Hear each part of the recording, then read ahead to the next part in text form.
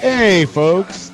Welcome to Kaiser's Castle. Back in the castle today. And, of course, my lovely co-host, Kate. She's on Kate's castle right now, all cozy, as we always enjoy our own little castles and enjoy our talks together. Today, folks, Kate has an awesome first 30 minutes I'm giving to her for a breakdown of the OODA loop and also situational awareness. And she is a subject matter expert, and please pay very close attention because in these times, you're going to need this valuable information to make critical decisions. With that being said, Kate, it's all yours right now. Take it away, Kate. Hello, everyone, and welcome to his Big Orange Couch. Surprise! Basically, the need for development of situational awareness, it's never been more important than it is today. There are a lot of things going on in this world. Let's narrow it right on down to the nation of the United States, to narrow it right on down to whatever state you live in, to narrow it down to whatever living room that you are in right now listening to this, or your vehicle. You have no idea what is getting ready to happen in your vehicle, in your grocery store, which I can tell a story about a grocery store incident that happened just recently. Situational awareness saved a woman's life. But would you know what to do should a hostile situation starts to unfold quickly around you? How would you respond? Would you react or would you act? Would you freeze or would you run? How do you train yourself to develop a fast response time when the seconds matter? People think, oh my God, you have to be trained for something like this. Well, it does take a little bit of training. It really does. Fortunately, for average individuals like you and I, well, I like to think we're a little above average, but we'll just say for the sake of argument that we're average individuals, developing situational awareness and the ability to act quickly is a skill that can be developed.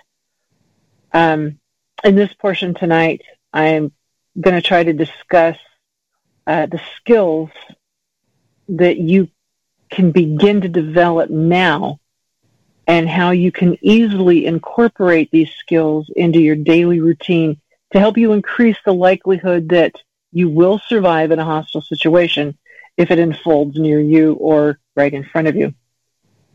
In 2003, I spent some time in Afghanistan doing NGO work, non-governmental work.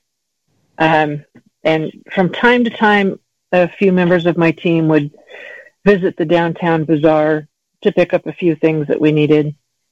There was one occasion where we ended up getting a crowd that began to follow us. 2 flanking on the left, 3 on the right, 4 behind us, you know, the scenario. We tried to flag down a taxi, but nobody would stop for us. By the time we decided to run, the crowd had grown very large. We ended up sprinting to a taxi, forcing the driver to accept us. We barely escaped before the crowd fully engulfed us. Had we not been paying attention to our surroundings, things would have turned out very differently. Being aware of your environment is a valuable skill for your survival. I am not saying that something is going to happen when you go to the grocery store tomorrow to pick up a loaf of bread. But what I am saying is beware. A good example is a friend of mine and I who are trained in a few situational awareness problems. We entered a grocery store, got our groceries, went to the cash register. The woman in front of me, this was right when we did not know that COVID-19 was whatever it is. And there was a woman in front of us that she was leaning over her cart. Her groceries was only like $24 or $27, something like that. She was leaning over her cart. She couldn't find her money. She couldn't find anything. She was sick. She had a fever. You could tell she was in distress. And there were 2 cretins, 2 hoodlums standing at the door. How could we tell they were hoodlums? Because they were watching every move this woman made. And you could tell, just like a rabid dog, they were licking their chops just knowing that she was a an individual that they could take very easily. We paid for this woman's groceries. I paid for my groceries. My friend paid for her groceries. As we were leaving, we noticed that this woman was still leaning over her cart, so we were helping her out to her vehicle. As we were helping her out to her vehicle, guess who was following us? And there were 3 of them. We got to her vehicle, and one pulls a knife. Now, my friend and I started giggling because it was like, really? Is that all you got? You can't do any better than that. And, of course, they're yelling at us, give us your purses. We're going to stab you. We're going to do this. We're going to do that. And, of course, we draw our firearms. One guy about peed himself. He immediately put his hands behind his head and got on his knees. We didn't have to tell him to do anything. To make a long story short, they were arrested. The woman went home. And she passed away the following morning. That is how ill that woman was. The point of that story is, had we not been watching our surroundings, that woman would have been a victim in the parking lot. My friend and I could have been victims in that parking lot. Know your surroundings. That doesn't mean you have to be paranoid and look around and think that everybody is a bad guy. Just know your surroundings. Now, before I go into detail about anything else, I want to discuss a concept called OODA loop. That's OODA loop, LOOP. It'll give you, or it'll serve you as a foundation for what I'm going to talk about in situational awareness. The concept of OODA loop was described by United States Air Force theorist Colonel John Boyd.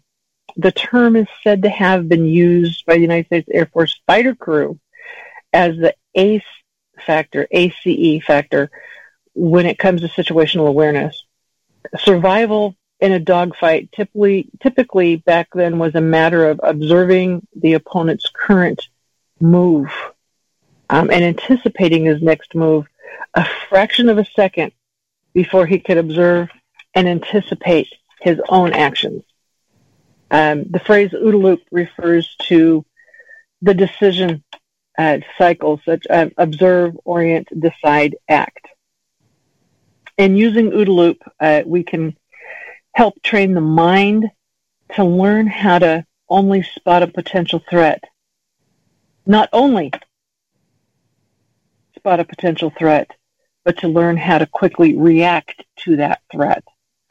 I'm going to cover some practical steps to teach you how to begin to look for a potential threat. I'm also going to discuss how to begin conditioning your mind to move past identifying a threat and acting when literally seconds matter. The first O in OODA loop is observe. So much situational awareness is being cognitive of your environment. For example, what is going on around you? This is a skill that's been lost. A lot of people do not look around and see what is actually happening. What is happening in your yard? What is happening across the street? What is happening in the grocery store parking lot? We're constantly surrounded by distractions, especially with this era of mobile technology. We need to learn to look up and take notice of our surroundings. That is the first step. We have our noses tucked away in our devices all the time, in our cell phones, in our tablets, that we are not looking to see what is actually going on around us. It's important that you learn to train your mind to be in an active state of observing. This is not paranoia, but it's being alert of cognitive movement and of what is happening around you. You sometimes hear people say, live in the moment. For me, that simply means to take in everything around you. Stay in the moment. Look up and observe everything that is around you. Not only is this important, it's equally as important in training your mind to memorize what is going on around you when you come into a new environment. And you think, memorize, oh great, she's going to talk about school stuff. I've been out of school for 50 years, 40 years, 30 years. I am not talking about school memorization. I am talking about memorizing your surrounding area. Even though I'm a girl, last time I looked, and I do not identify as a guy, which I know most guys are really happy about that. I was the youngest child of 10 siblings and the only girl. Therefore, I was the honorary Boy Scout. My parents could not afford me to go to Girl Scouts. In Boy Scouts, they had a game called KIMS, K-I-M-S. That's where you memorize sayings, and later you had to recall the sayings and what you saw. You begin to take note of what is around you and see if you can quickly memorize what is around you, because you are going to have to say what you memorized. When I was in practicals training in the military, in a military survival course, I learned a very valuable lesson on exam day. I was 95 Bravo, United States Army, which is military police. The instructor passed out an exam to every person in the room, and he began the timer, and he says, go. Okay, about 5 minutes into the exam, a woman walked in the room. She handed the instructor a piece of paper. The woman exited the room. The examiner told everyone to stop writing, put your pencils down. So we did. We were all confused. The instructor told us to turn the exam over and write on the back of the exam exactly what the woman did when she entered the room. What was she wearing? What was the color of her hair? Was she male or female? Because it was a person he was talking about. He didn't give gender specifics. Was she wearing glasses? The instructor wanted a detailed description. Okay, needless to say, we all flunked that exam. We were so busy with our noses and our paperwork that we did not. Oh, yeah, we noticed that the door opened, somebody walked in, handed someone paper, and left. That was it. When we memorize our surroundings, we begin to improve our ability to learn to take notice of what is happening around us. There's a scene from a movie, in Born Identity, where the main character is trying to piece together his past, and he's in a diner with some young lady, and he's reciting all of the information that he's memorized from his current surroundings. I am not saying that this movie is like something that you have to memorize or it's accurate, but it is something that we can take advantage of by learning. It's a skill that is learned, and it does take time. So start by taking notes of your surroundings and begin memorizing details and see how much you can retain. Go with a friend, go with a buddy, and just pick out a certain spot and start memorizing what is going on in that spot right in that moment. The goal is to be in a state of alert, where you pay close attention to as many details as you can. Some may argue that this is being a bit paranoid. We're not trying to look for a threat around every corner. We're not worried that something bad's going to happen. But what we're looking to do is to learn how to take notice and observe what is happening around you at all times. You're in an active mental state instead of putting your nose in your cell phone. Position yourself to observe. Observe the entrance if you're in a building or in a restaurant. Position yourself close to an exit. If you already have these places identified, should a situational problem arise, you can quickly move to the two places of the OODA loop, which is observe, and, well, we'll get on to the others here in a moment. You need to learn to act quickly. Learn to observe the behavior of other people. But you say, but Kate, you really are getting paranoid. No, observe the actions of other people. This just takes a split second. You look at someone and you just know. You do not have to try to explain it away. Follow your instincts. If someone has their hands in their pockets, or they have their hands folded and they're just talking to somebody else, and you can hear the accent of the Southerner, and they're just talking like this, and they're just having a pleasant conversation, you are not thinking that they are going to be pulling a gun on someone else. But if there's a guy standing at the door and he is not with anyone else, or if he is with someone else and he's with another guy and they are watching a certain individual, they could possibly be a threat to that individual. Out of the corner of your eye, if you suddenly notice an individual walking down the street in a general direction, and a few seconds later you notice that he's across the street on your side, and say you're at an ATM or something like that, and he's now changed directions and he's walking specifically towards you, what are you going to do? A second ago, he wasn't there. Now he's there. Say you are in the grocery store and you're walking down an aisle and this guy is coming behind you. Okay, yes, there are a lot of people in a grocery store. Now you're going down 2 aisles later. The same guy's there, following behind you. Well, maybe that's a coincidence. Do you believe in coincidence? Maybe that is a coincidence. Well, you decide, okay, let's go into a totally different section of the store.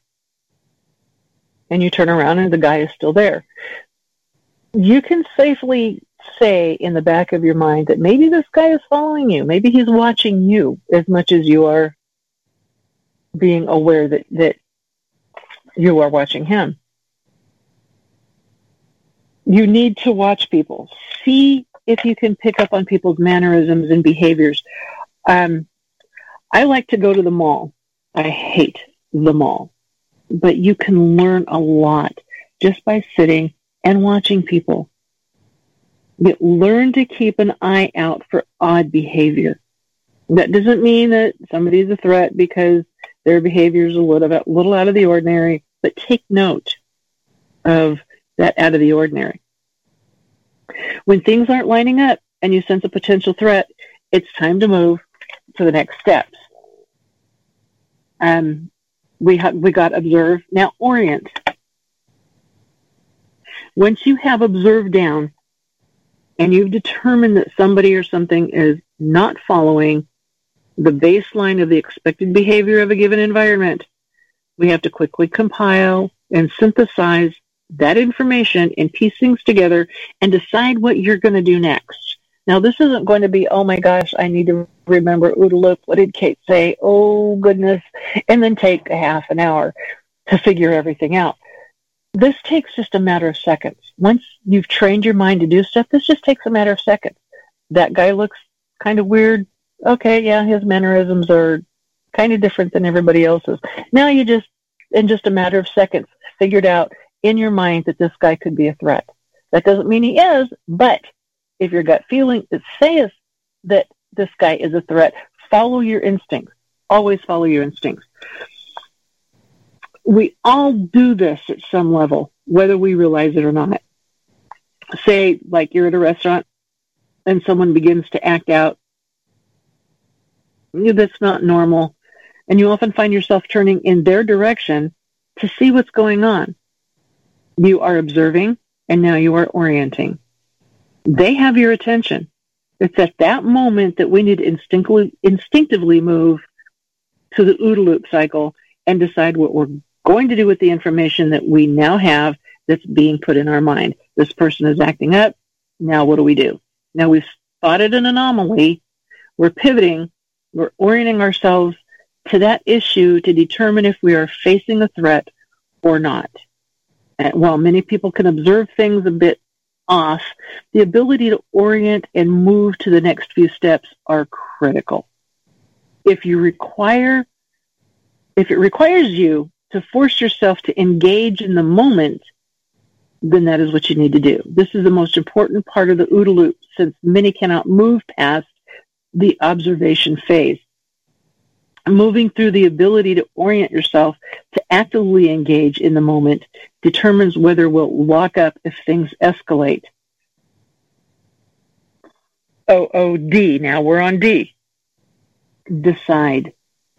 We're living in the moment. Here we are. We're cognitive of what's happening around us. So what would you do if you actually saw something out of the ordinary and you begin to orient yourself to face the threat? What are you really going to do?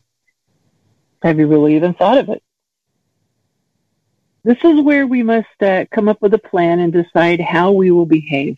Putting together a plan on the fly with the information that you get at your disposal and having your mind already actively engaged allows you to overcome what our body will do naturally. This is where many people that haven't made this decision to engage, to orient themselves to the threat instinctively, default to their freeze or flight behavior. The term deer in the headlights, that refers to how if you shine a flashlight in a deer's eyes, it's going to freeze without going into a deep discussion of the body's response of fight or flight. It's about the moment that most people lose their higher cognitive thought process and let the harm come to them. Their bloodstream, there's endorphins, hormones that is dumped into the bloodstream, and they allow their body to take over to just freeze. How do you overcome this natural reaction? There's a few simple things that you can do to calm your body down, and you give your body enough to give you time to react. These techniques are useful when it's afforded, but sometimes you don't have that luxury, depending on the situation. Like one of the first things is you can control your breathing. Your body will naturally increase your breathing rate as a threat has presented itself, and your body is beginning to prepare to run.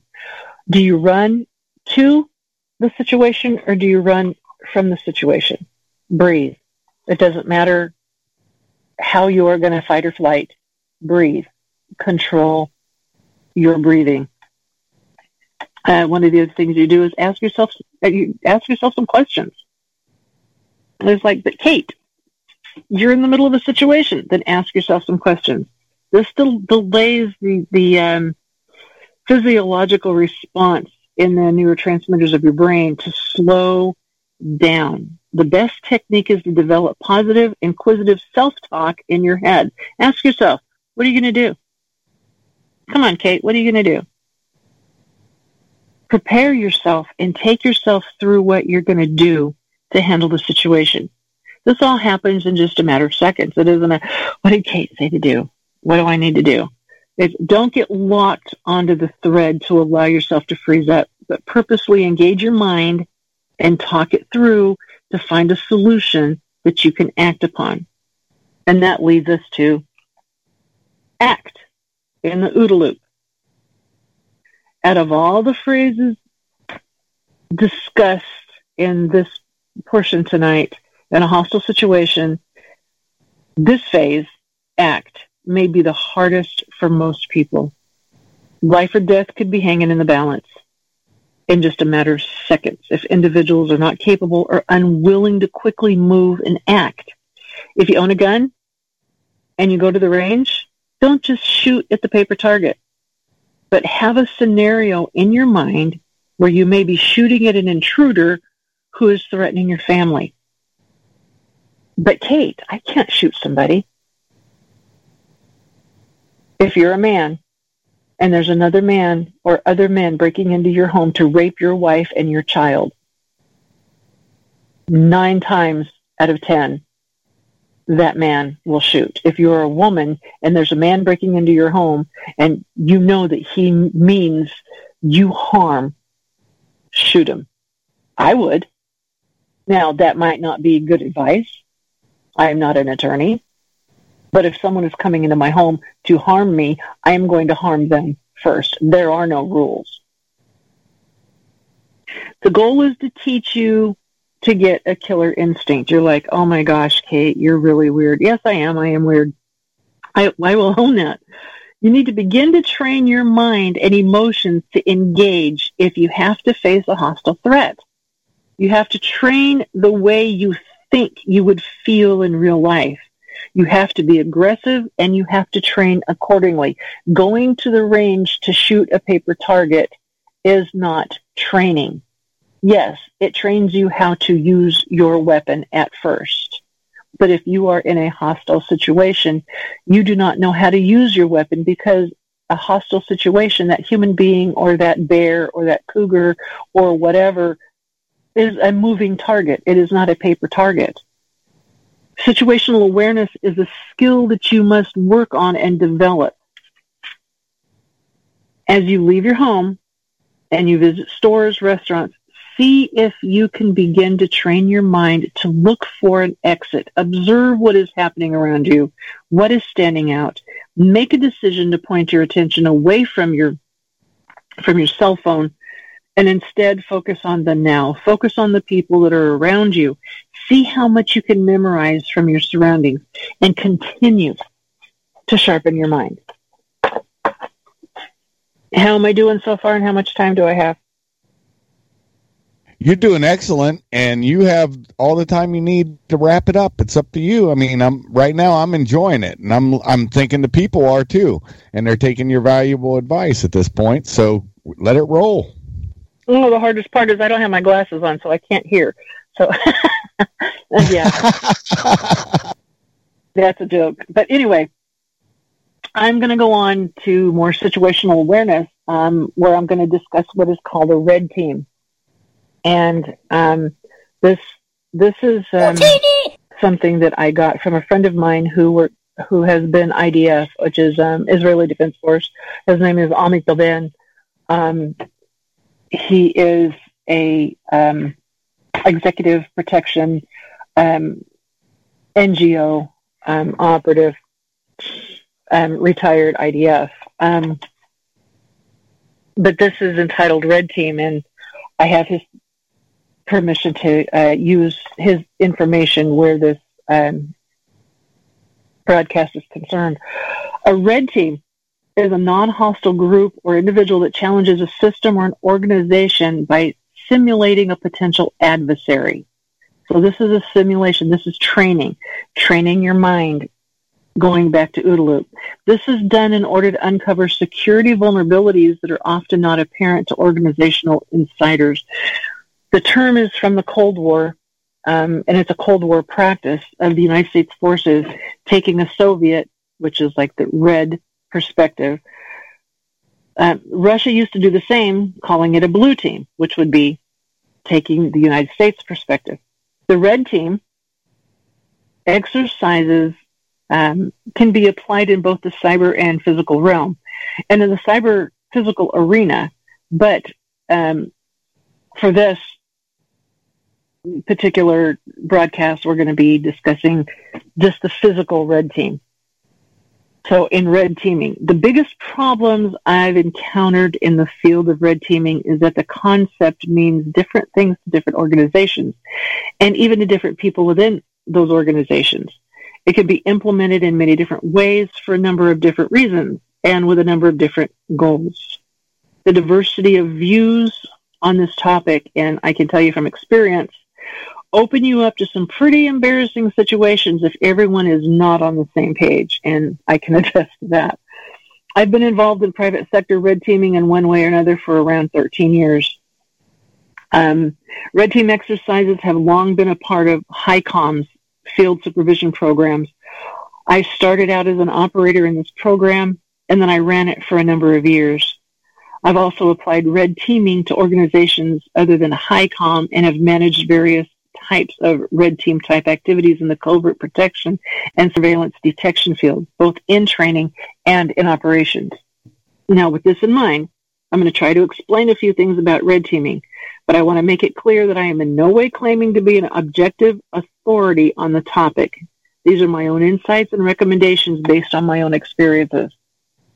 There's like one type and one size does not fit all.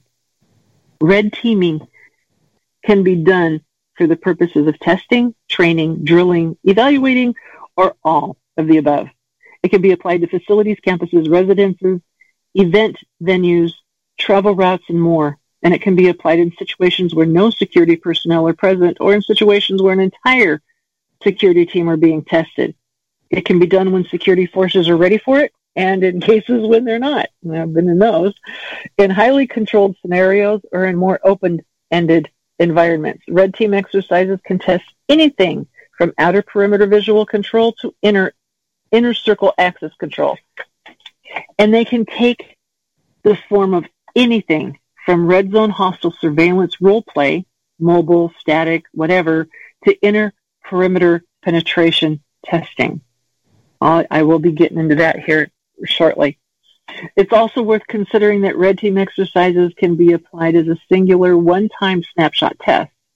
It's a set of tests that give a less anecdotal picture or as ongoing tests to measure change over time. This is where situational awareness is very important. You do not know who is coming into your circle of environment. What is your circle of environment? Some people say, 3 feet all around me is my environment. Do not get any closer. Some people say 6 feet, social distancing, whatever they want to call it. Some people, like me, have to have acreage between themselves and people. It's too people-y out there for me, so I like to have my privacy.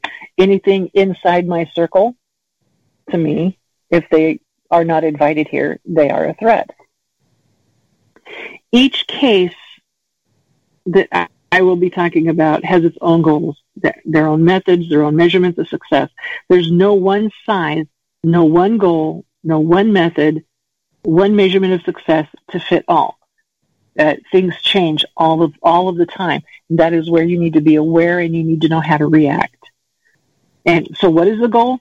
Well, red team exercises can have various goals and methods for reaching those goals. And I'm going to give you 3 different types. There are other types, and so this is not all-inclusive. But this is just for example, so you can start thinking about what you need to do in your mind for your situational awareness, no matter where you are. One of them is surveillance mapping. You need to gain a better understanding of the area around the property, which is the red zone, locating potential vulnerabilities and avenues of attack in the property or the area in question, and identifying the surveillance vantage points which can be used to observe said vulnerabilities. There's the outer circle testing. It's checking to see if security operators are maintaining deterrence by appearance, detecting people observing property, by paying attention to surveillance vantage points, to individuals spending time in the area. Who's standing around and just watching your area, looking around, observing, taking photographs? Expose, acknowledge those individuals that they've been detected. Let them know. You don't have to walk up to them and say, hey, what are you doing here? But let them know. Let them see you. I see you, see me. And then there's the penetration testing. Check to see how easy or difficult it is to penetrate into a property in question and possibly into sensitive locations within the property, like the service room or server room, CEO office, boardroom, etc.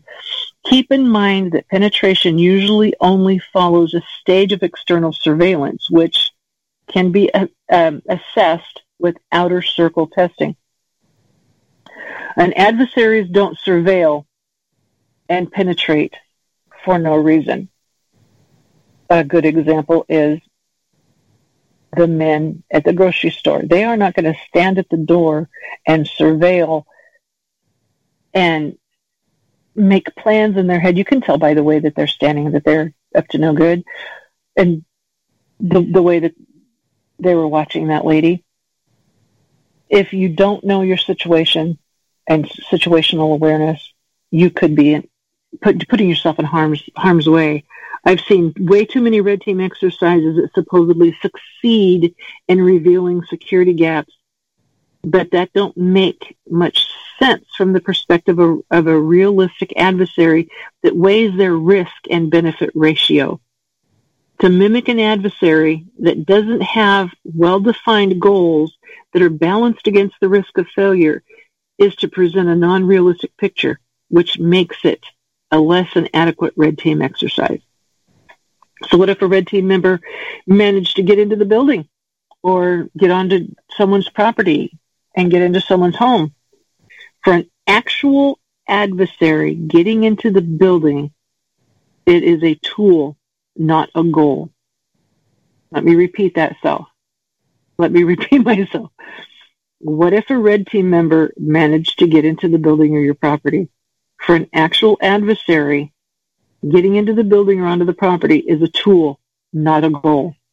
If they can't see what they potentially have to gain by getting themselves in there, they see no viable avenue of escape and exploitation afterwards, they're not very likely to enter in the first place. It's not worth the risk. They have a reason to enter. So if the exercise is supposed to mimic reality, but the red team's goal is to only get into the building, it might not be a very good exercise because it doesn't mimic what an actual adversary is more likely to do. So you need to follow a hostile planning process. As mentioned, adversaries, or anyone else for that matter, don't just take risks for no good reason. The way an adversary most often works is by following some form of a hostile planning. But you're like, Kate, everything about you, you're talking hostile this, hostile that. This is a hostile world. Even if this process is short and not very professional, at the very least, it'll be based on information leading to a decision, leading to execution, leading to escape and exploitation. Even if the red team exercise only tests one part of the process, in order to make it more realistic, this part should at least theoretically fit into some hostile planning process. Say, for example, if I break into Kaiser's Castle, my goal is not to just break in. There has to be something in Kaiser's Castle that I want. Let's say we are doing a red team scenario, and Kaiser's Castle, there's something in there that I'm ordered to get.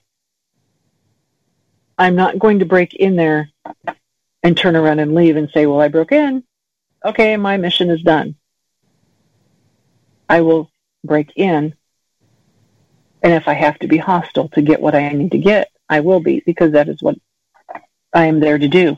That is what this following the hostile planning process is. If there's an adversary, that adversary is not just going to break in and look around and turn around and leave. They are there for a reason.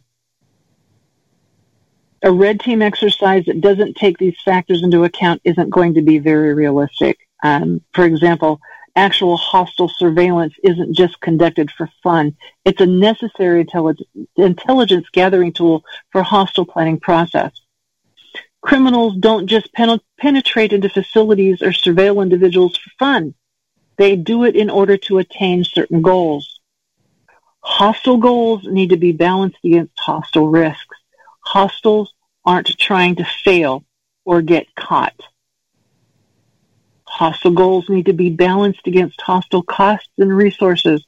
Hostiles aren't going to invest in infinite amounts of time, effort, and money on undefined goals or an unwise return on investment. They are going to surveil. They are going to work at what they need to do to make their mission successful. Any security measure can be breached. That is why you train. We all know that there are no impregnable facilities or foolproof security programs.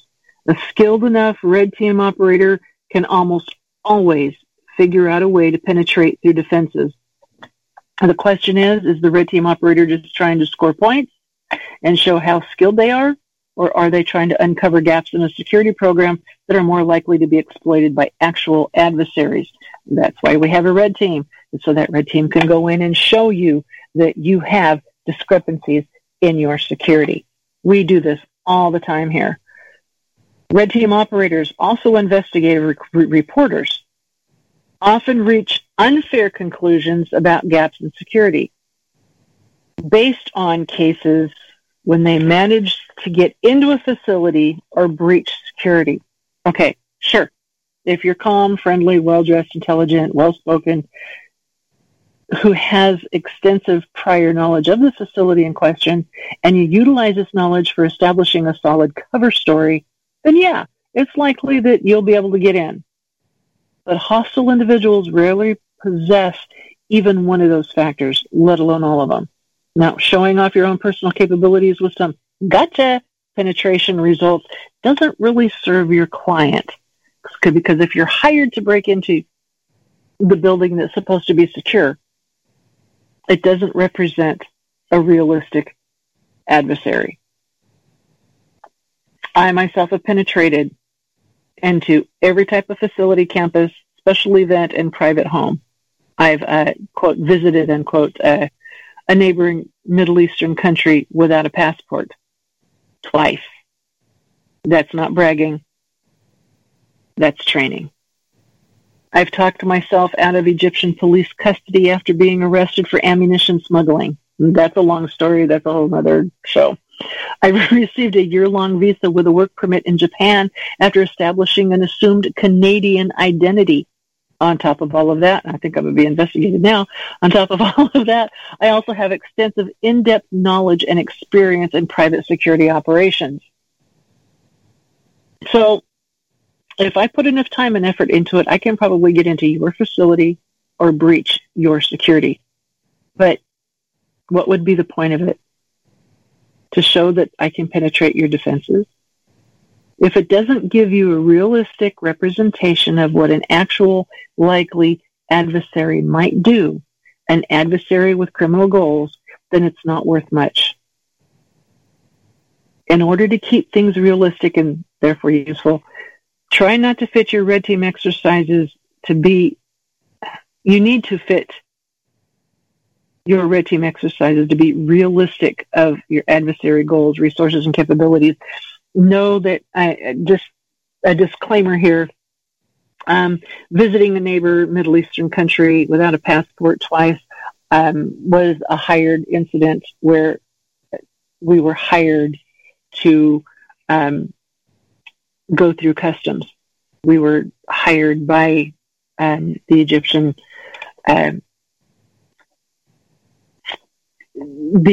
police to see if we could get out of custody. Every single one of these scenarios that I talked about, we were hired to do for security purposes. So with that disclaimer there. Well, Egypt is a funny animal you bring up. Hannes Fielding, a friend of mine, started a company, and it was basically protecting ships, maritime. And he didn't listen to me, and he ended up, you guys can find it. It's maybe translated into English now, but he wrote a story. He had a phone smuggled to him like 5 times while he was in prison in Egypt. He was there for 3.5 years, and it's called 3.5 Years in Egypt by Hannes Fielding.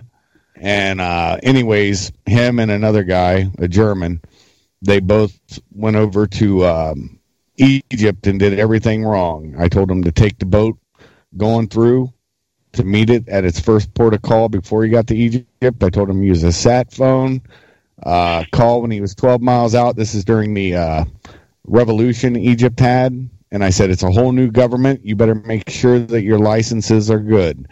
And he goes, oh, I got it. It would be fine. It would be fine. And I'm like, cool, Hannes.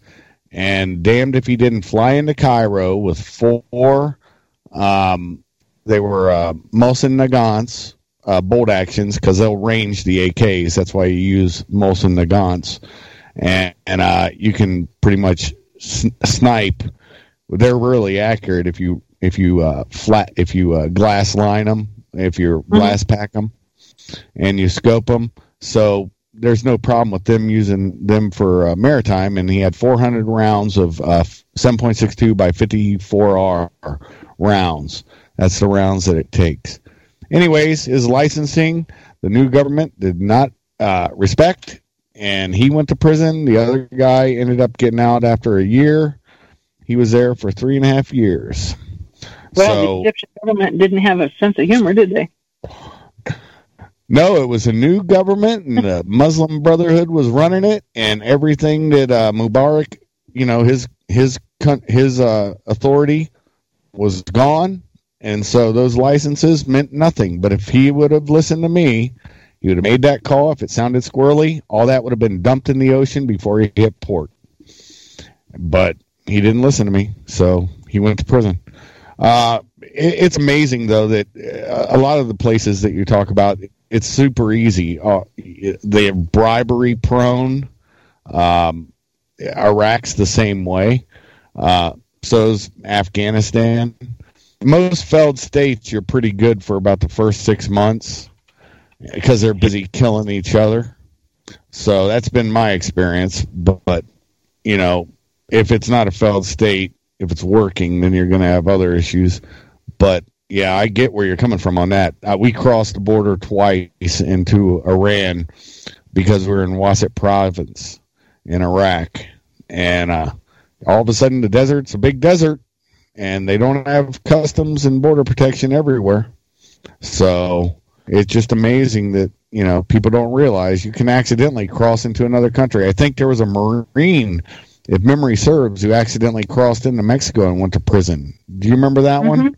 Yeah, yep. That he had was a rifle. just recently in the last year or so, or 2 years or something like that. Yeah, I mean, this stuff is real. I mean, for the folks that are listening to this in the Southwest, they know this. And all deserts are the same. It's really amazing. Like I said, folks, Kate brings a lot of valuable information. And I had talked with Angel. We're marking down the time now. And I was going to ask her live on air with Angel's approval, Kate, if you want your own show, you can have your own show, because I think your voice needs to be added to the PSN network. What do you think, Angel? I approve. There we go. So, Kate, what's your answer? Yes or no? You won't hurt our feelings. Eventually, yes. All righty. That's a good one. That's better than a no. Now, let me real quick. Let me finish this out real quick. So, and not to cut you off, but it awfully sounds like my dating life. Eventually, yes. Eventually. Yeah, but anyway, getting on with this really, really quick, because I do not have much left here to do. Red team exercises will always be in the form of an adversarial test. They can also be utilized for the purposes of training. My teams have always been hired to do red team exercises for companies because they claim that they cannot be breached, and we breach them. And once you know their weaknesses, they're done. Challenging security operators with red team scenarios on a regular and unpredictable basis can cause them to perform better. And this is why hostile surveillance role play is so important during surveillance detection training. It's one thing to talk about how to detect a hostile observer. It's quite another to experience it, even if it's just in simulation. Most of the time when we are hired by a CEO to do something, the rest of the company does not know what we are doing. It is a simulation to the CEO. It is not a simulation to the rest of the company.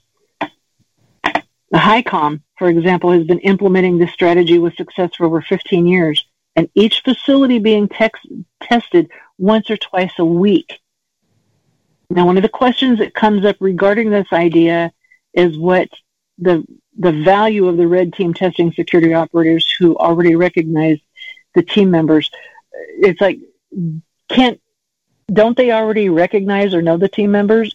Situational awareness. They do not pay attention. When they do not pay attention, You're just another face. The answer to this question has to do with goal definition. When your goal is to test and train security operators on their attention to people in the environment, people in surveillance vantage points, and people trying to get into the property, then there's still value even when the red team members are recognized.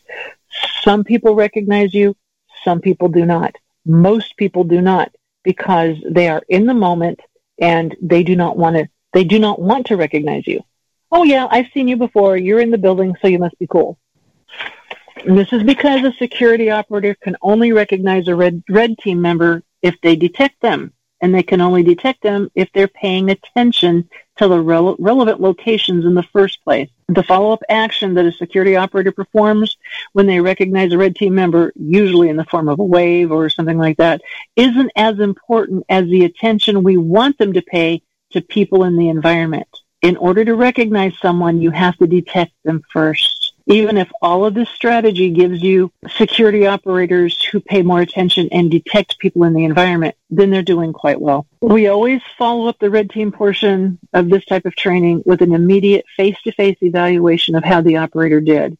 And this is followed with on-the-job field training on how to improve visual control detection and response if the operator's performance is lacking. The results of each check are put into a dedicated evaluation form, and these forms factor into the operator's employee evaluation program.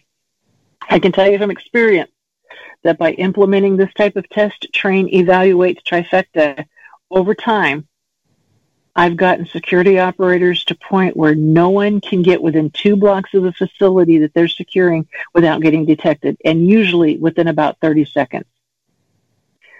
I would often get immediately detected as I was still approaching the facility in my car. Security operators that have a level of visual control that enables them to immediately detect and recognize a red team member as soon as they get even near the area in question are not likely to miss an actual hostile observer who will have to spend a considerable amount of time observing their target. Now remember, attacks and or penetrations do not come out of nowhere. They usually depend on initial external observation in order to collect information, which is what we call hostile surveillance. Security operators that can detect and expose people who are doing this can nip the hostile planning process in the bud and prevent it from reaching the latter stage of penetration or an attack. Now, there are 2 major mistakes to avoid, and this will be quick, and then I can give it back to you. Do not lose control, or try not to lose control over the situation. Good examples are cases where the red team exercise includes placing a suspicious item that security operators need to detect, leaving the item on the property no matter how well it's marked as harmless for training purposes only, etc. It can backfire if it gets discovered by a non-security employee, a visitor, or just a passerby. This can also happen if it's the red team member that's detected placing a suspicious item, observing the property, or trying to penetrate the property. People who don't realize what's going on can even call the police in some of those cases. And most of the time, especially nowadays, the police come in with their guns drawn. Though this can be viewed as a positive result of somebody detecting you, I can tell you that individuals who don't realize that it's harmless, to say nothing of the police officers that respond to the report, they're not going to appreciate that it's just a drill.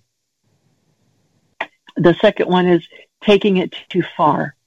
Now, I've seen cases, this has not been any of my teams, but I've seen cases where red team members have used ladders to break into facility windows at night, or they've dressed up as armed Islamist militants to test the security responses. That is not smart. I wish it were where people were actually on the red teams and they were using their heads. Needless to say, this is the kind of stuff that can backfire, and dangerously so. That it's a terrible idea to do that. I know of cases where the police have been called by people who don't know that it's a red team exercise, and one case where the facility actually went into lockdown mode. Do not go overboard with your role play. Always maintain control of a red team exercise. Make no assumptions about what's going to happen, and make sure you can quickly identify yourself and explain what's going on if the need arises. Any questions, comments, complaints, concerns, criticisms? Keep the criticisms still low, please. No, I think it was fine. I think that was awesome. What I will say is, in my experience, this actually is what you were describing is what we call blue on green. And that's where I've run into it, where on a facility that was exclusive jurisdiction, I had a gentleman under my gun, arresting him, and a cop that was a local cop, because this facility also allowed local police to come on and get equipment and for the police thing that DOD does. And the deputy pulled his gun on me, and I threw my badge to my back so he could see, my badge. It could have went very bad very quickly. Caused that facility to change their rules. By the way, this has been an awesome show, and I will say this. Thank you very much tonight, Kate, as my co-host, and you did a lovely job, as always. And thank you all for stopping by Kaiser's Castle, taking a seat on my big orange couch, drinking your coffee, tea, soda, or adult libation. And with that being said, I'll slowly raise the drawbridge as you meander on out of Kaiser's Castle. God bless. Be well, be safe. Chef out.